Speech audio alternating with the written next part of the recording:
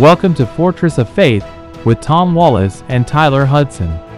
Do you believe that political correctness and the woke movement are destroying the values and virtues of our nation? Do you desire for our nation to repent and return back to the Bible? If so, you will find a home here at Fortress of Faith. We meet each day at the corner of truth and courage to give a Christian perspective on the dangers and trends that are threatening our values and faith. One of those threats is the effort to limit free speech of Christians. The United Nations has passed a resolution a number of times to make it a crime to blaspheme the Prophet Muhammad or to defame the religion of Islam. Today we are going to talk about how the Obama administration and Hilary Clinton was working with Muslim states to implement this harmful law into America. Here now are our hosts, Tom and Tyler. Welcome to the Corner of Truth and Courage with Tom and Tyler. We are here with you towards the end of the week we're getting into now. Yesterday we talked about really the UN and their attempt to stop free speech, what's called the Blasphemy laws. And actually you gave me some insight as to something that kind of blew my mind away, and the fact that we ended the program talking about that Hilary Clinton, her involvement and how she tried to tweak the UN 1618 to make it be implemented in America, which is something that I've never heard of. And I think you're right. I think my generation is snoozing a bit as different laws are being passed through here, which are going to affect us a great deal down the road. That's very scary to me in my eyes there. So pick up where you left off there, if you would, on Hillary Clinton's involvement there, if you would, sir. Well, Tyler, I don't think it's just your generation. There are many others, too, that are asleep at the wheel. In my generation, I think they call me Gen X. I'm at the beginning of that. My wife, am I going to say this public on radio, is older than me. Mm-hmm. And so she is the end of the baby boomers. Yeah. Many in our generations, but especially in the younger generations, are not paying attention to this. And I don't really fault people for that because, sadly, our media, they're not keeping people involved like they should, and they're certainly being politically divided. And yesterday we're talking about the Resolution 1618. This is something that the Muslim nations in the United Nations, the OIC, the Organization of Islamic Cooperation, there are 57 member states. It's actually 56 officially, but we say 57 because Palestine is counted as the 57th, but they're not a state. They're not a nation yet, but they still vote. We invite them to the table. We invite them to act like they're a nation, and they're part of the OIC. And 1.8 billion Muslims in the world out of 7 billion people that are on this planet. So a great portion of our world population is now Muslim. Yeah. And so these people are voting not as nations, but as a religion. And that's what the OIC is all about. And they brought to the table back in 2001 a resolution, 1618, that's its number. Uh-huh. And it's, you can call it a blasphemy law, but it's entitled The Defamation of Religions. Uh-huh. Now, it really wasn't put out there so that they could not defame Christianity or Hinduism or any other religion out there. It's so that you do not blaspheme Islam or their prophet. So, and that law has been passed since 2001, and they bring it up every year just to reaffirm that it is law. Now, let me say this, Tyler, because it's important for people to realize. Just because the United Nations passes a law does not mean that everyone has to abide by it yet. Mm-hmm. They don't have that power yet.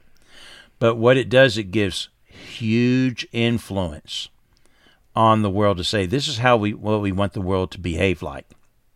Okay? Mm-hmm. So then, let's say a nation now has a humanitarian crisis, and they now need to come to the UN with their hat in their hand saying, we need help, we need money, we need humanitarian supplies.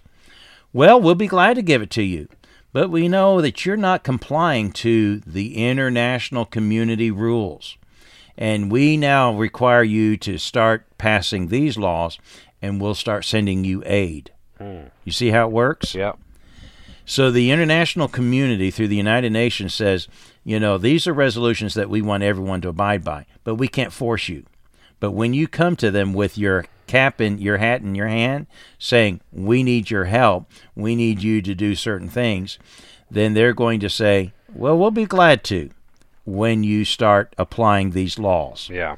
And so their influence is huge.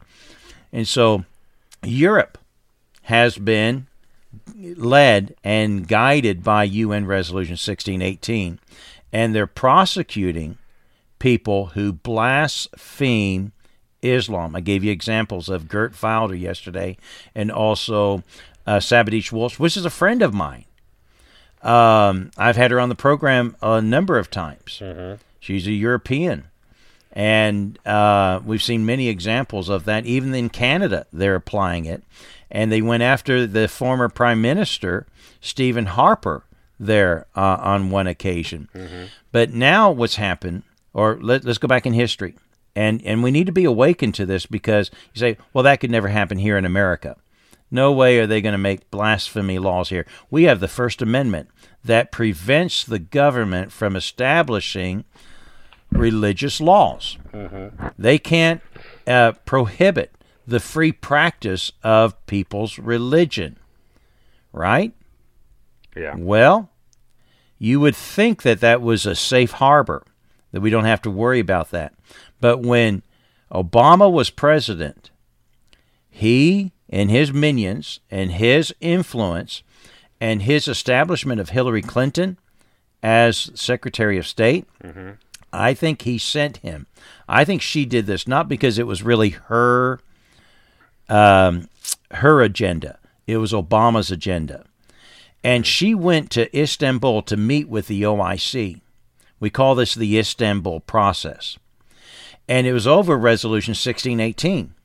We've been voting against that in the United Nations every time it comes up. But it passes because there's enough support from the Islamic communities and nations, and Russia usually goes along with the OIC. If the OIC has an agenda, Russia usually comes along with it, and some other nations do too, and Europe follows along with it as well. But the United States has stood against that.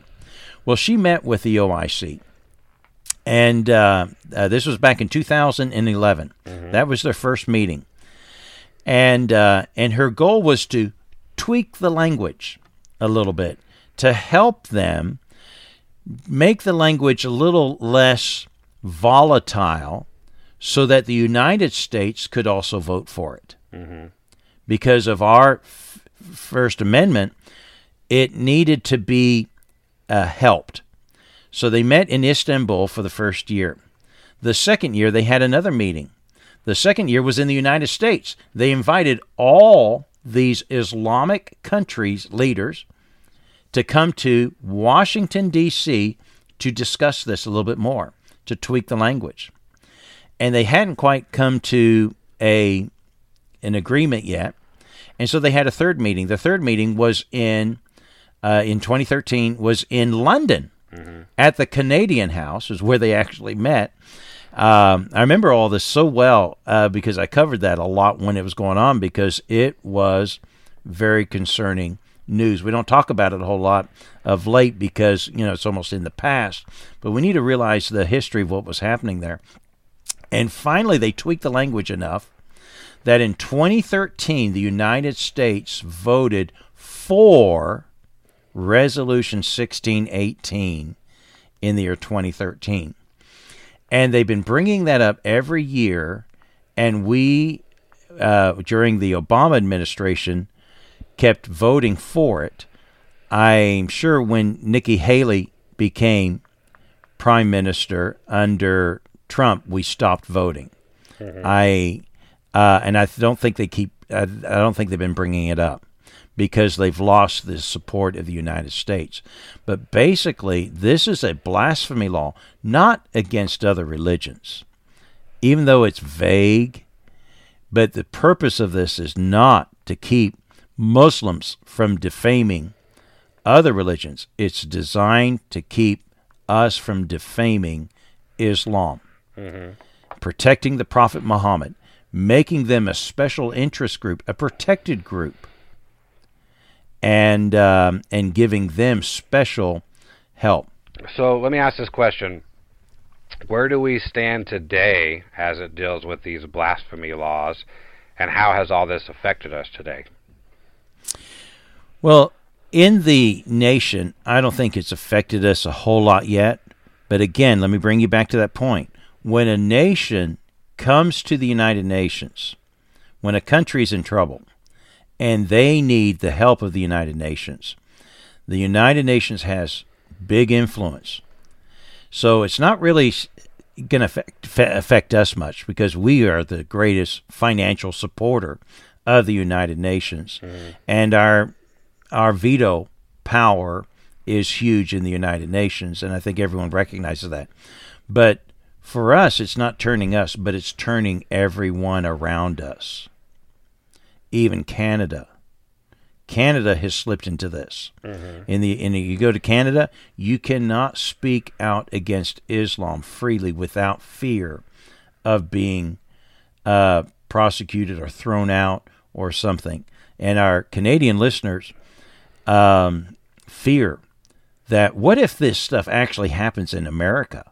I mean, it's happening to them, and they see it, and they've lost the game, it seems like, up there, and it's crazy to see what's happening up there because their laws are very similar to ours, and they don't have the a constitution like we have, but they have some laws supposedly protecting free speech there, but they're still installing things like this, saying, well, you have the freedom to speak on many things, but not on this subject, even on things like homosexuality and so on. The preachers cannot preach that. There are preachers that are being jailed in Canada. And so, but they fear. Here's what I hear from my Canadian listeners and friends a lot there. What if America loses its traction? What if they can't hold their freedoms? Who will? If America loses it, who in the world will hold freedom of speech? That was going to be one of my questions. What will happen to the world? If they turn everybody else, could that create some sort of religious war against America in which we could be defeated? Because we might be bigger than everyone else individually, but not as a whole. Yeah, it's hard to be an island to ourselves. Mm-hmm. And, when the rest of the world is falling into it, and that's what's happening, many in the world are falling and submitting to Sharia. That's what it is, becoming Sharia compliant, because Sharia does not permit any blasphemy against its religion. We're seeing incidents in America where some of our courts are yielding to Sharia law. That's another story for another day. So we're seeing incidents where we're crumbling. And it's not, though, that the fox is outside of the gate. I fear that the fox is in the hen house, mm-hmm. and we need to be careful about that. But we do have the enemy without, and it's influencing many in our world, and we need to be concerned about it. Well, Tyler, there's a huge amount of things for us to talk about. I didn't even get into Huma Abedin, Hillary Clinton's aide, who was a Muslim with the Muslim Brotherhood, a terrorist organization, and her influence. She was married to a senator in the United States. It's amazing the connections that Islam has had and the high offices of America already, and it should concern us.